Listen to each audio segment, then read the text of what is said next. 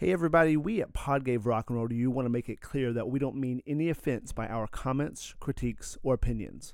We're not music critics, just buddies that use talking about music as an excuse to hang out. Also, our language is intended for adult ears. Enjoy! 'Cause I'm in the shed house. Wish I played in a rock and roll band. Somebody give me a dollar bill so I can pass out on the jukebox singing honky tonk women. Yeah, man, I just got back from One Big Holiday, which is My Morning Jacket's 4-day music festival. I guess they've done it in like the Democratic Republican, that country. But they did it in Cancun at this resort this year, and it was just 4 days of a really fucking good time. Like a better time than I even thought it would be. I'm not gonna lie.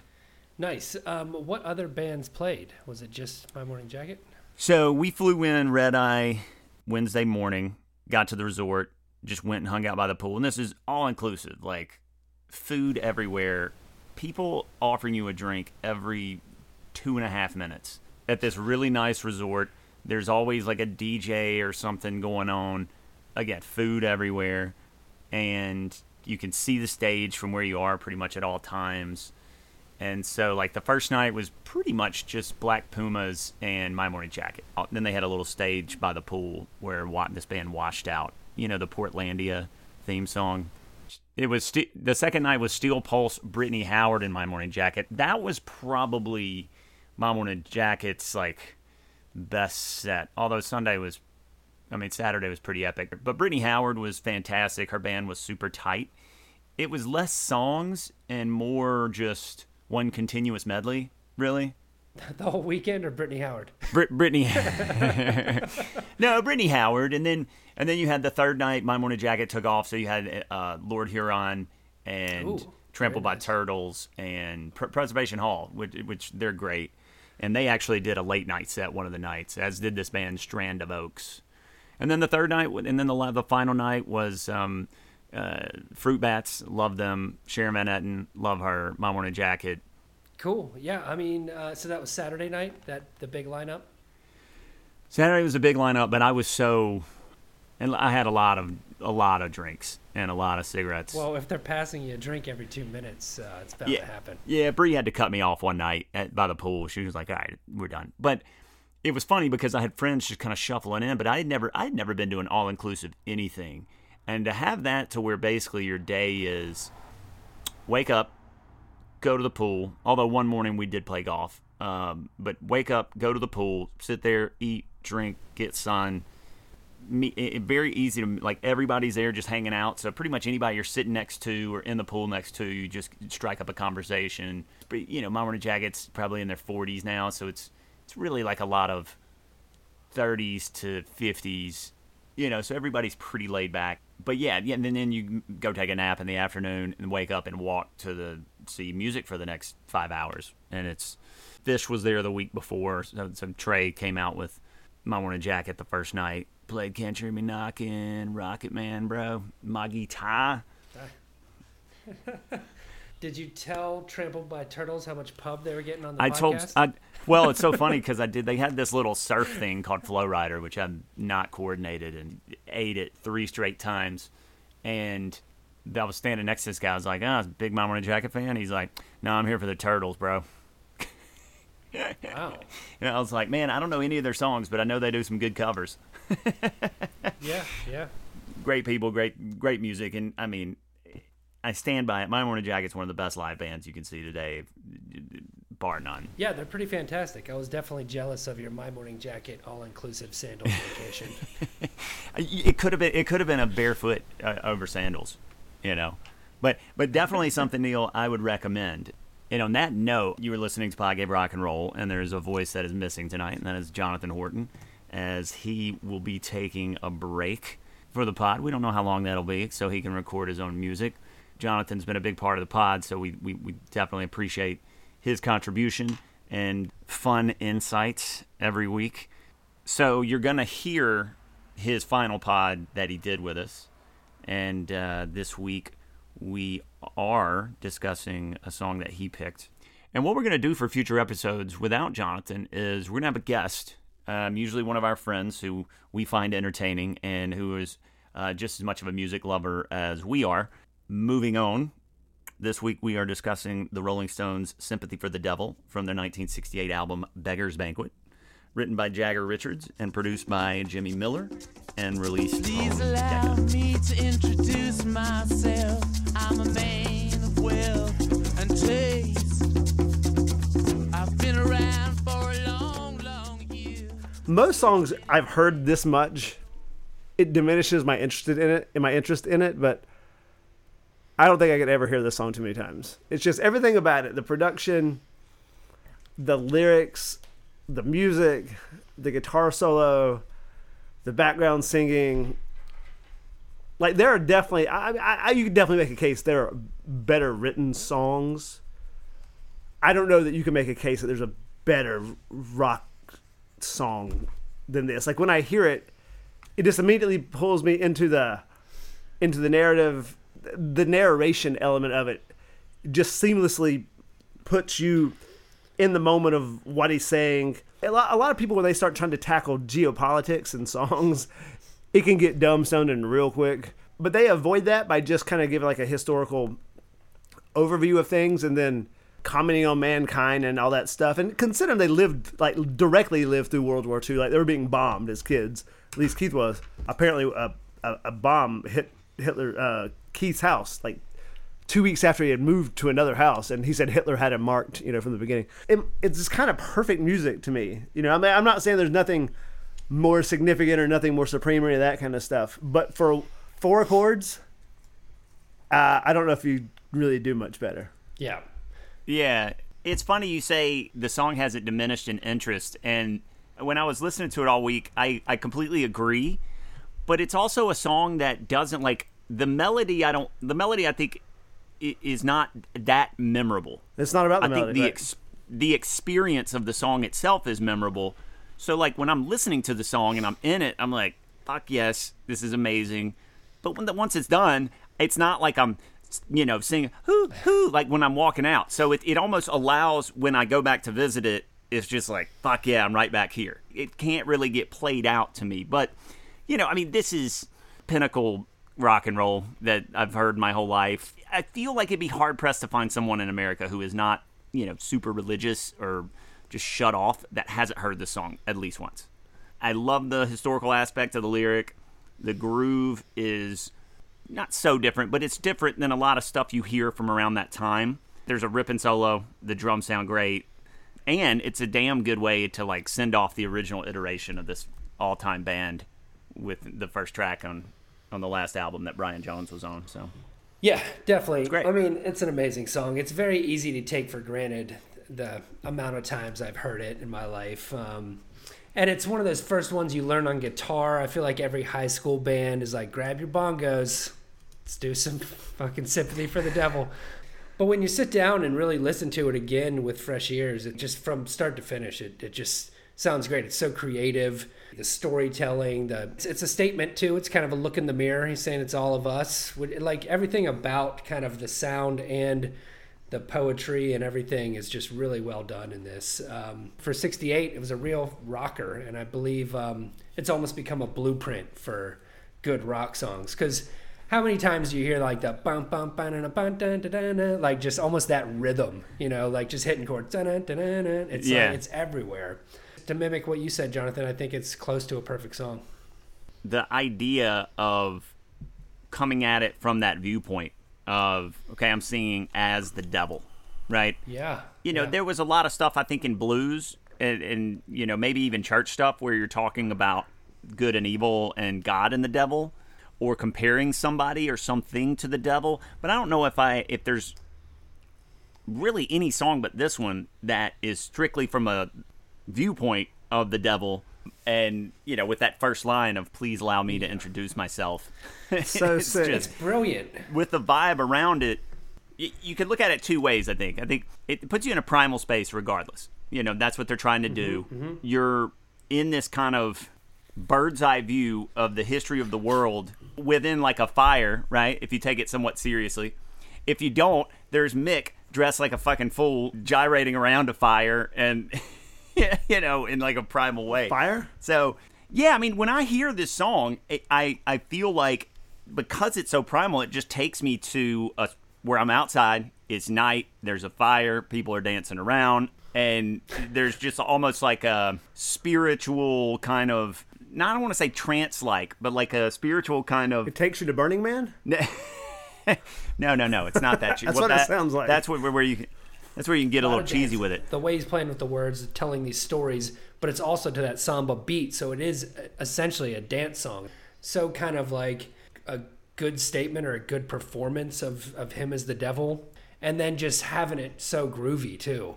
It really kicks something off there, a certain kind of song and sound.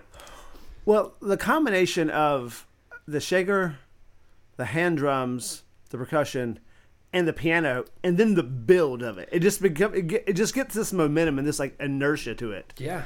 But it's not fast. No. But it's just, but it feels intense, and it just builds and builds. And when those fucking hoo-hoos come in, and it's one of those things, it was like, when it's one of those things, like, why did you think of that? But man, God bless him, because that is just, I don't know, I find it just one of the coolest things ever. The producer, Jimmy Miller, Nick was doing just kind of a vocal take, and Jimmy Miller was in there with Anita Pallenberg. Yeah. Is that?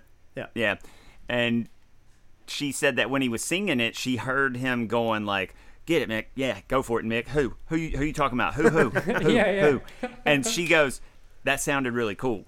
And then it turned into woo woo, and then they ended up using it in the song. I'm surprised because I think the who sound is so cool, like, and it's so close. Why change it to the woo? It might be because the who is kind of percussive on the front end, and woo kind of like opens and shuts. Yeah. I'm sure it may have been something as simple as that. Yeah. Woo! It certainly was that makes about sense. like the word, not what they were saying. Right. You and me. Let me please introduce myself. I'm a man of wealth and taste. So here's the word I was looking for earlier. Speaking of that, it's almost like you're under a spell. It's very similar to I put a spell on you in that way of like there's something dark going on, but it immediately puts you into like a spell, basically. From the beginning, it just comes in with the bongos, right? Or what is that, congas or something? I don't know which one it is. It's just comes in with percussion, and then it comes in with a lot of percussion. And then, Mick with that, just amazing opening line, which is one of those lines that you see and you're like, this is so obvious, but then you have to follow it up with a lyric. My favorite part of the song is the lyric. I've always been drawn to the lyric. That verse I watched with Glee, while your kings and queens fought for 10 decades for the gods they made. Is that where the woo-woos come in? Yeah. Is that where they start on that verse? I think they start on that verse. Or It's kind of similar to the way they build in the song is very. It's similar to Fake House of Trees, maybe similar to that in a certain extent of where it kind of comes in just percussion and him singing really, and then the bass comes in with that just killer bass line that I had never really paid that much attention to, but it's really propelling that shit forward. Yeah, it's coming in hot. Tragically underrated. Josh, do you have a favorite line? I think they're all pretty straightforward, right? But as a whole, I love the historical aspect of it. He's basically taking you from the history of modern civilization. I like, probably my favorite is the Jesus Christ made damn sure that Pilate washed his hands and sealed his fate. I love that line. I've always loved that line. I think my favorite is towards the end where he says, as heads as tails, just call me Lucifer. The whole time he's like, thinks he has this secret, but really, like, everyone knows he's the devil. He's like, hope you guess my name. But then, and I love the way, I never knew what he said there. Just that quick, as heads as tails, just call me Lucifer. It just sets up that so well. Well, and he also makes it a little profound in that section because he's basically kind of throwing it back in your face. Like, hey, there's a devil inside of us all. Like, Every single one we're of all us. capable of doing all this shit. When you meet me inside, have some courtesy. or I'll lay your soul to waste. Yeah, it's a great look, man. I think Mick, this was mostly his song that Keith changed the groove to because I think he had it as like a folk ballad somewhat. I've always found that like Jagger in some of his songs has like a sensibility that he's a learned guy. You can tell he reads or is well read, and he's really able to turn that into some fantastic rock and roll lyrics. Josh, did you read kind of like what he was reading, Baudelaire? Like that he kind of took it from Yeah, I don't that? know. I don't know Baudelaire. I don't either, know any of that but stuff, but yeah. he really gives that a lot of credit. He was like, I basically just made that nice whatever he was reading in that book. It was a French book that had just been translated that he got. It's just cool. Like I would point to this and Brown Sugar. Those lyrics may be complicated somewhat, but just the fact that he can kind of You think? But just the fact he can put stuff like that together in his mind or whatever, he's an impressive lyricist at times. I think he's more of an impressive lyricist to me than he is a singer, honestly. Definitely better than dancing. His dancing is fucking tragic. I love how it's like in this, it feels like obviously each verse is like a different time period, and I think there's like high points in each of the stanzas. The first one, obviously, the Please Love Me, and then the Jesus Christ, that's ridiculous. And even then, it's like St. Petersburg and the Bolshevik Revolution and Anastasia.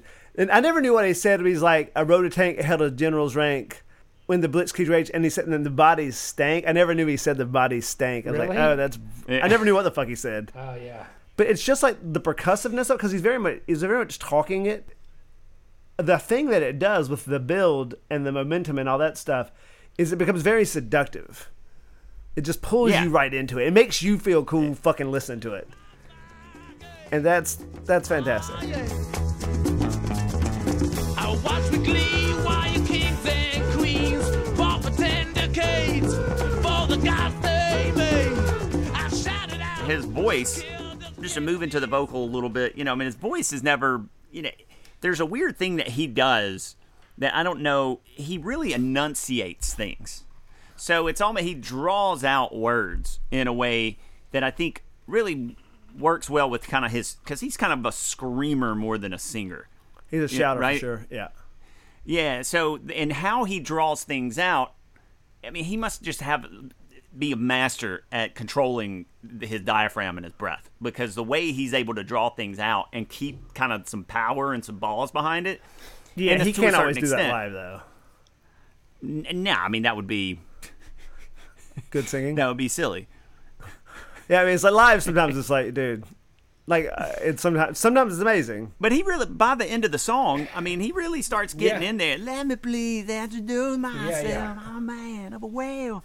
I mean, he's really getting after it at the end of the song, because if you sit down on an acoustic and play this, it's hard not to try to mimic him. And so, you're like, oh, this is super. Well, it's idiosyncratic, right? It's just something he does because that's what he does. Like, it's not... And that's what I think... And I really like singers like that, more than folks who can sing anything. I like folks who's like, all right, I can tell who that dude is, or that, that chick by by how they sing. That's my favorite kind of singing, actually. You can really tell, like, his British comes out, too, like, decades. Right. For 10 decades. Well, And yeah. plus, nobody in America is literate, so we would have never written this song. Literally no one in America can read a book. We don't know what decades would be. Somebody would be like, what's a decade? Some kind of insect, I think. Next question. I do like the one time where he changes it to confusing, but what's confusing you? Yeah. And that's right before the every cop is a criminal. That's like almost right where it really kicks into high gear. And that's the other fun part about the song is, like, you feel like you're saying, like, they really go for it or whatever, and it really gears up, but the groove just stays the same the entire time. Right? It does. It's not speeding up. It's not real fast. It's not real slow. It's just kind of. And there is a lot of dynamics. It's building the whole time, and I don't remember hearing any guitar until the solo just comes in fucking hot as hell. It's just piano, drums, bass, but it really fills the space. So supposedly, you can, if you like listen to all the tracks individually. The Brian Jones, you can hear him playing an acoustic on the piano track. But yeah, and I read that it's just like he got mixed out. It was just like there's a version where you can hear him, but there's like, all right, let Brian fucking play his acoustic. Well, I think that's probably just their production sense, because it's really cool how they, like I said, the build is what makes this song, like, because it builds up, like I said, all that momentum, and then when it goes to that B, it's just like, boom, please meet you, and it's like, Yeah. fuck, Yeah. yeah. But what really makes it a Stones tune is when that fucking just that first little guitar lick or whatever he does for the solo. You're like, ooh, It's so biting. and he just does. I don't think of the Stones that way. It's almost an outlier. Like that's one of the most rockin' Stones solos from Keith. Like there's some Mick Taylor stuff that I think is pretty fucking rockin', but this is kind of really signature guitar solo. It's very simple too. It's all about the feel of it. It's also so punchy. It's like, Yeah. Well, Oh, it's got a lot of attack. It's oh my god! It must have been so loud. That guitar is so fucking hot. It's about to fucking explode. It reminds me of Dwayne Allman's sound, like when you hear him playing like some blues, and you can tell the amp is on 10. If you listen to like some of the Dwayne Allman, the anthology, it sounds a lot like this. Yeah, it's super bitey. well, it also kind of has the same engine as dun, dun, dun, dun, dun, dun, dun, dun, dun. I mean, that's not a samba, but Yeah. I Yeah, hear totally. that. There's lots of rhythm going on in both songs. There's two drummers, Allman Brothers, Yeah. and there's this drummer with this. With the solo, my favorite part is like right after it begins, right when dun dun dun dun, like what the piano is doing behind it. It's like bam bam bam now, da, da, da, and it's almost mimicking it behind it. Bam bam, everything's doing bam Oh, bam yeah. bam now in different rhythms. It's great. Get down, hit it.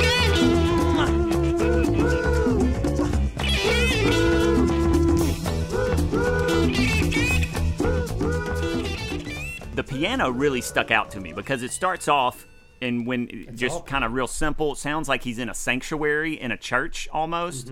It's Nicky Hopkins playing piano on this, and then it just kind of goes. It kind of moves closer and closer to the juke joint. It like this song completely moves piano wise from the church to the juke joint to especially during that solo, and then to like a Grateful Dead show because it's just fucking A Grateful Dead show. all over. Where do the Yeah, veggie the burritos jam come in? It's just. It just gets real jammy at the end. I don't hear any hack You know, and sacks from- or veggie burritos in any part of the Yeah. song. No hacky sacks allowed.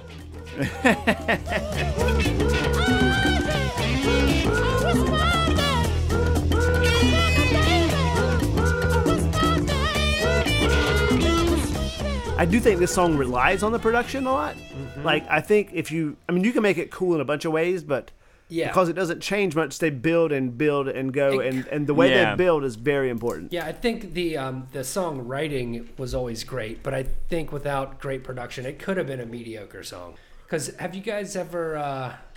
Well, did you know there was a movie called Sympathy for the Yeah, Devil? I've seen Yeah. it like in college or something. Yeah, I need to watch it. I mean, there I watched parts of it today, but there's times when they're just playing it, sitting around playing it with the guitar, and it's like, it Yeah. needs that engine behind it. You know, like, It does. the producer again is Jimmy Miller. This was his first run with the Stones after he'd basically done a bunch of Wynwood stuff. He produced The Traffic and Spencer and Blind Faith. The traffic. Everything when you The add traffic. in front of Spencer. anything, it Who's sounds like you're traffic? old. Like, I got the COVID. I take the Robitussin. It's just he produces the traffic. I'm gonna invade the Ukraine.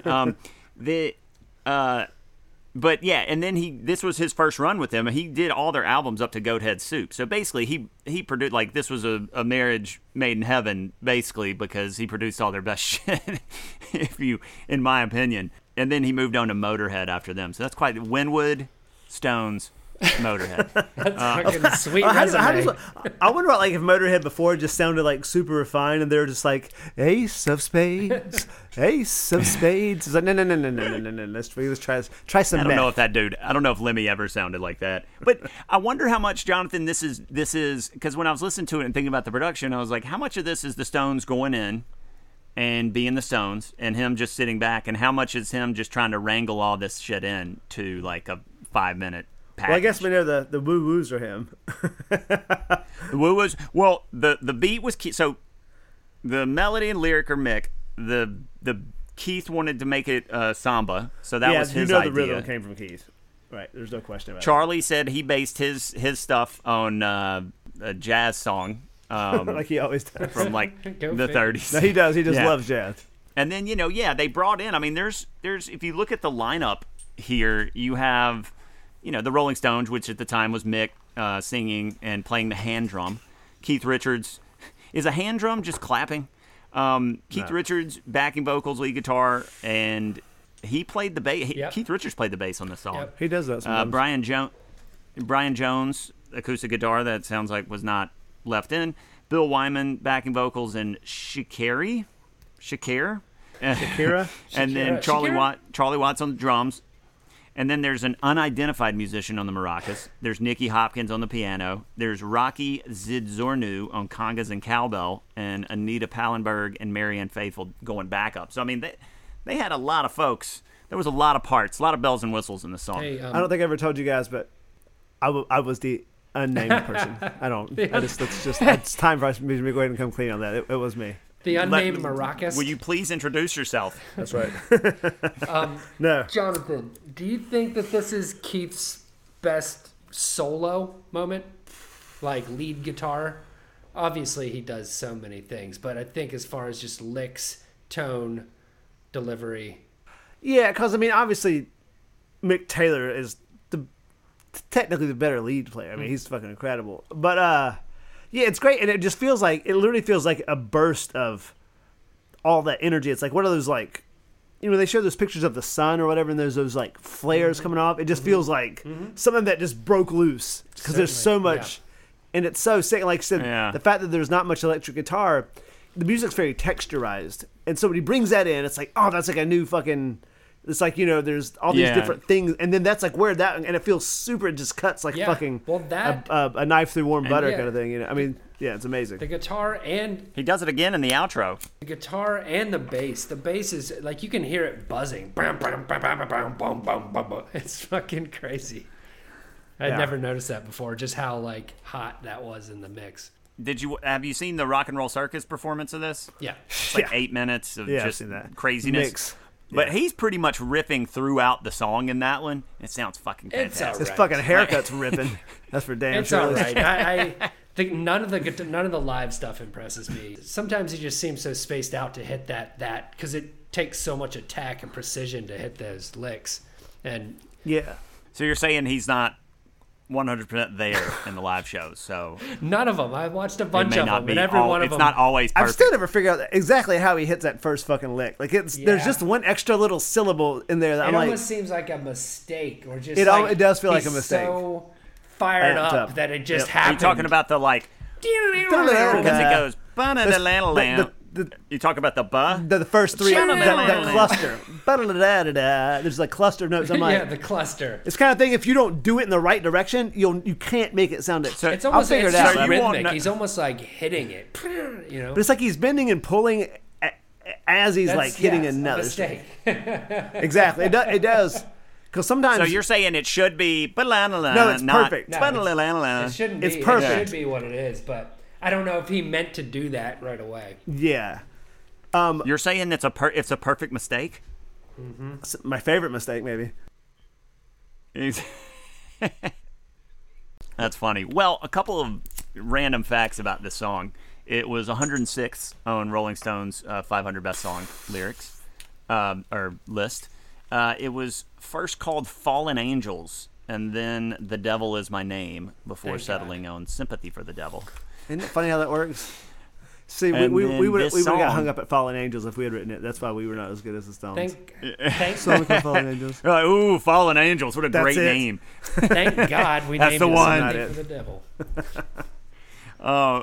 And then last fun fact is, so this song on Hunter S. Thompson's trip to Vegas, that he and his lawyer, like the real trip that the book's based on, they just listened to the song over and So over. he could focus. Nice. Like just Yeah, like this song was like legendary when I was born. I can't imagine what it would have been like hearing this when it came out. It'd be like, Nah, holy fucking it's- shit. I read It'd be something- mind-blowing. it sounds so different. I read The Beatles would not have done this. Well, maybe Helter Skelter-ish, maybe, but not really. Yeah. I read something as well that I shouted out Who Killed Kennedy, and then Robert was shot soon after, and they changed it to Kennedy's, Oh, interesting. which is a wild Yeah, story. because that happened. It was recorded in '68. He was shot in '68. Crazy. But let's move away from the assassinations of political figures and start vibing. Cue the music in 3, 2, 1. You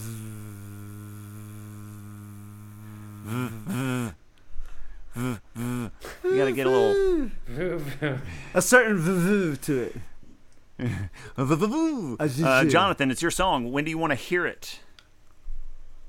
Anytime. I mean, just fucking. Oh, it's an anytime. I want to hear it when I'm walking into a substitute teaching gig. Be like, teaching English motherfuckers, just play. Actually, you know when I want to hear it? When I really want, and I don't think it's going to happen though.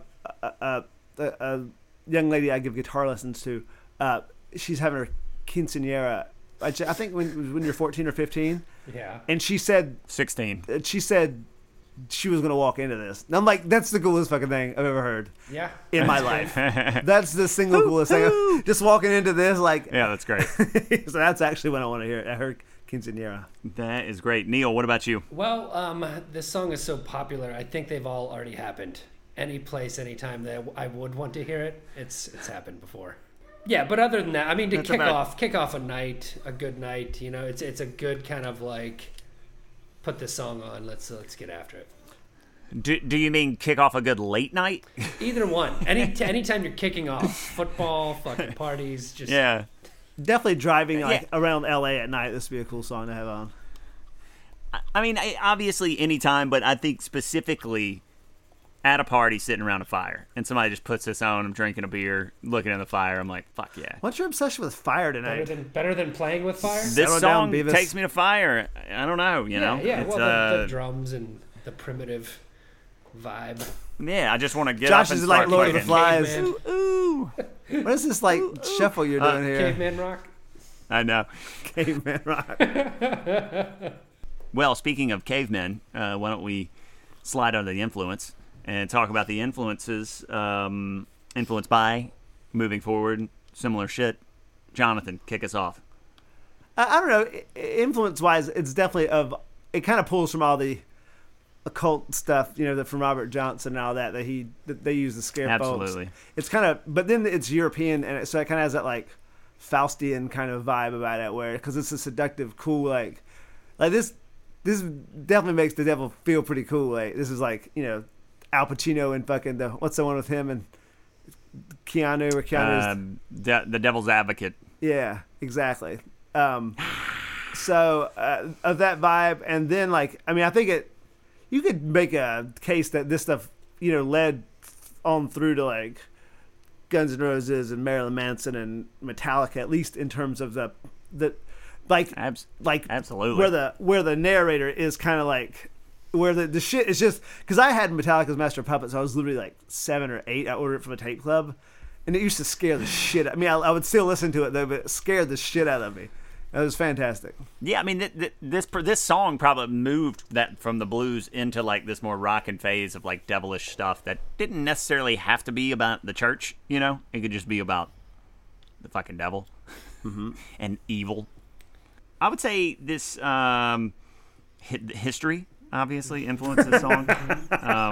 How so? Temptation. Bulgakov's "The Master and Margarita." What are as you Neil talking mentioned about? Earlier.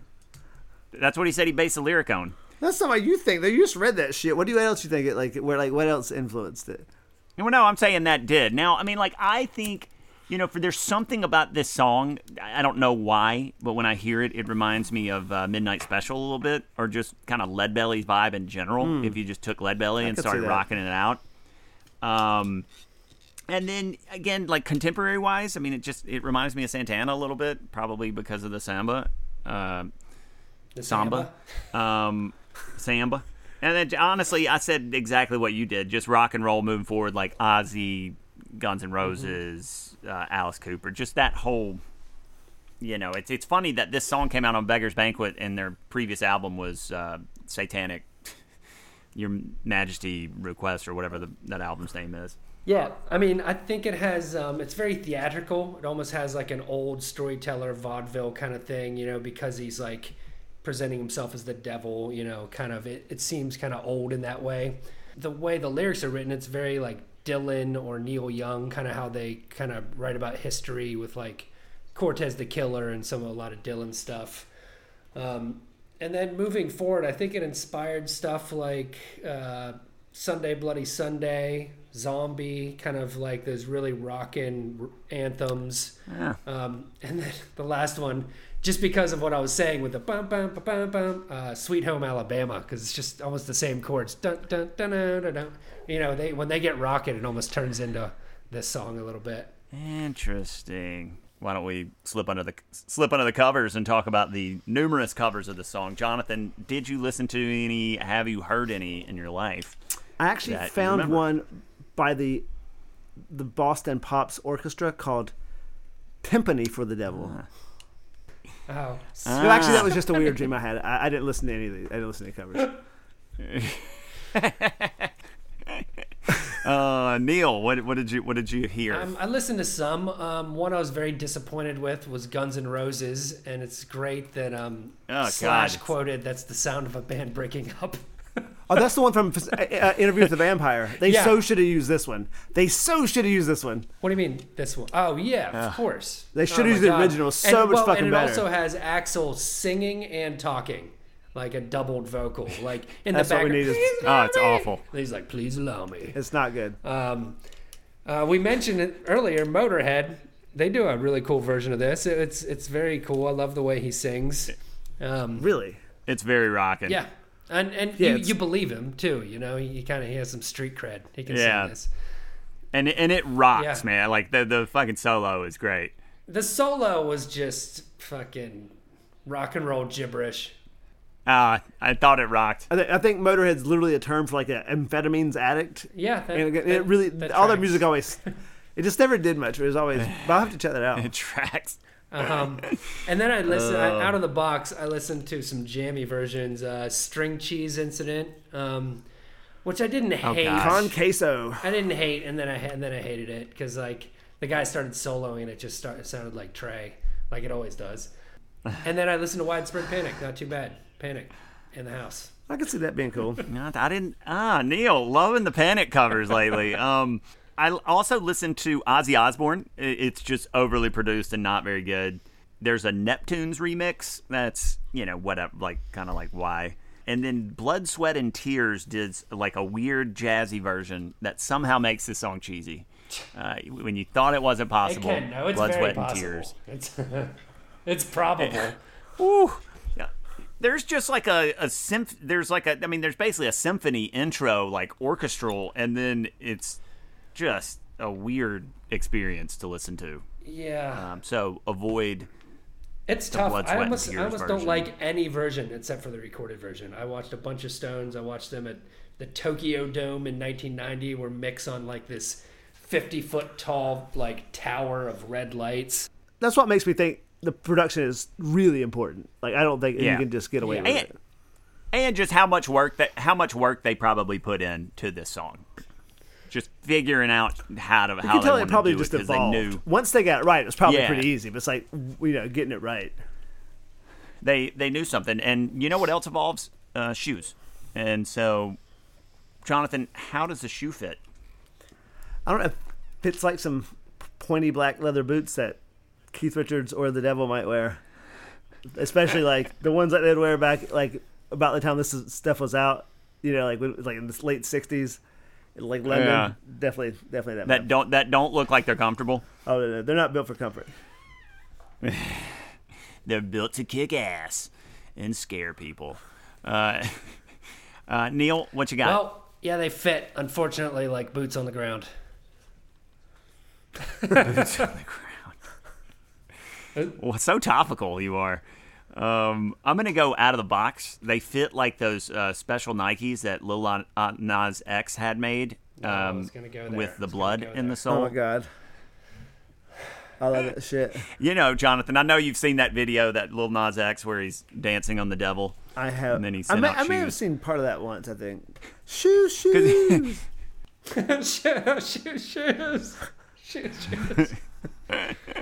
Oh, and on that note, we say goodbye to Jonathan for now. Hopefully not for the last time. Jonathan, hopefully you'll still be hearing his voice.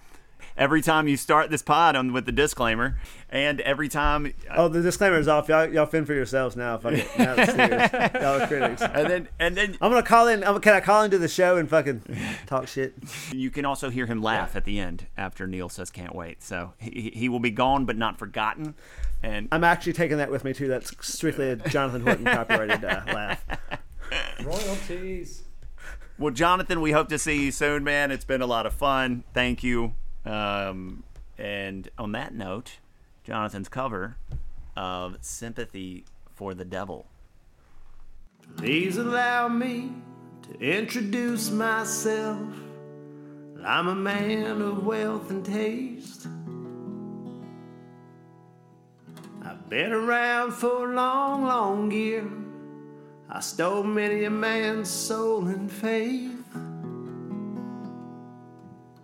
And I was around when Jesus Christ had his moment of doubt and pain. And made damn sure that Pilate washed his hands and sealed his fate.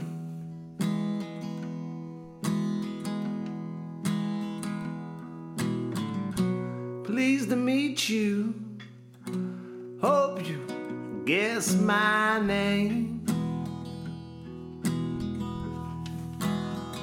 But what's puzzling you is the nature of my game.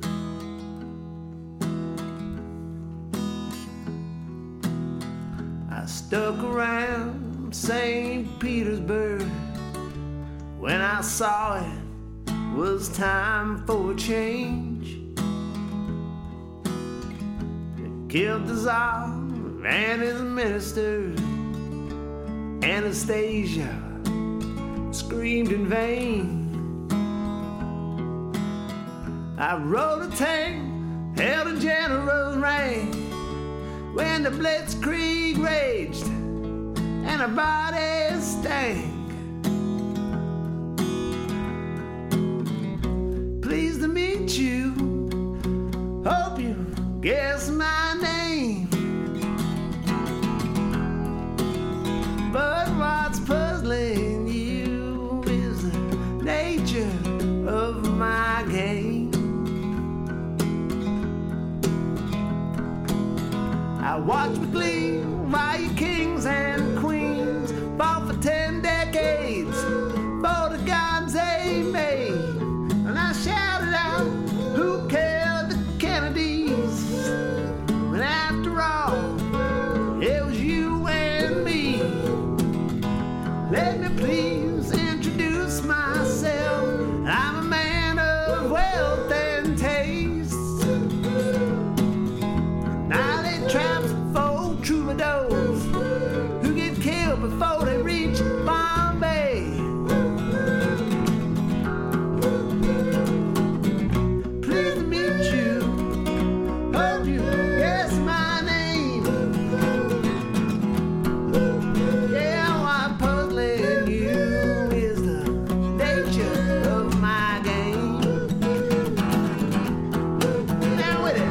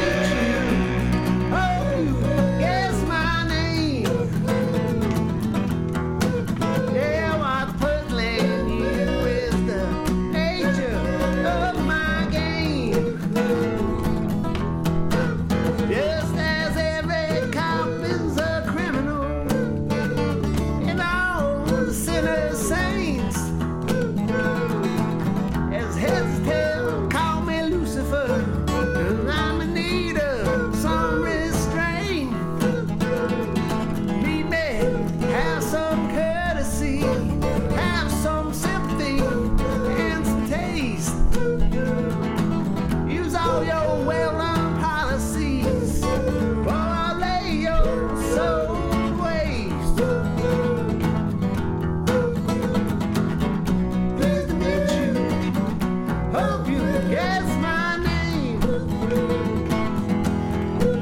Yeah, I was puzzling you. It's the nature of my game.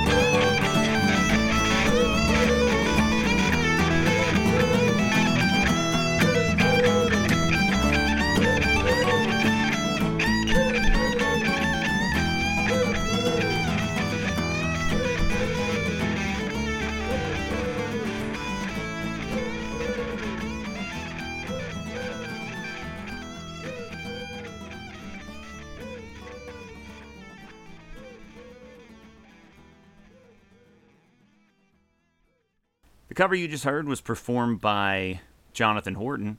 Thanks for listening to Pod Gave Rock and Roll to you. If you like what you heard, please subscribe and rate on Apple, iTunes, and Spotify, or wherever you listen. If you'd like to communicate with us, you can find us on Twitter and Instagram under the handle @PodGaveRock. Next week is Neil's week, so Neil, what will we be discussing? We'll be discussing U2's 80s classic, With or Without You. Can't wait.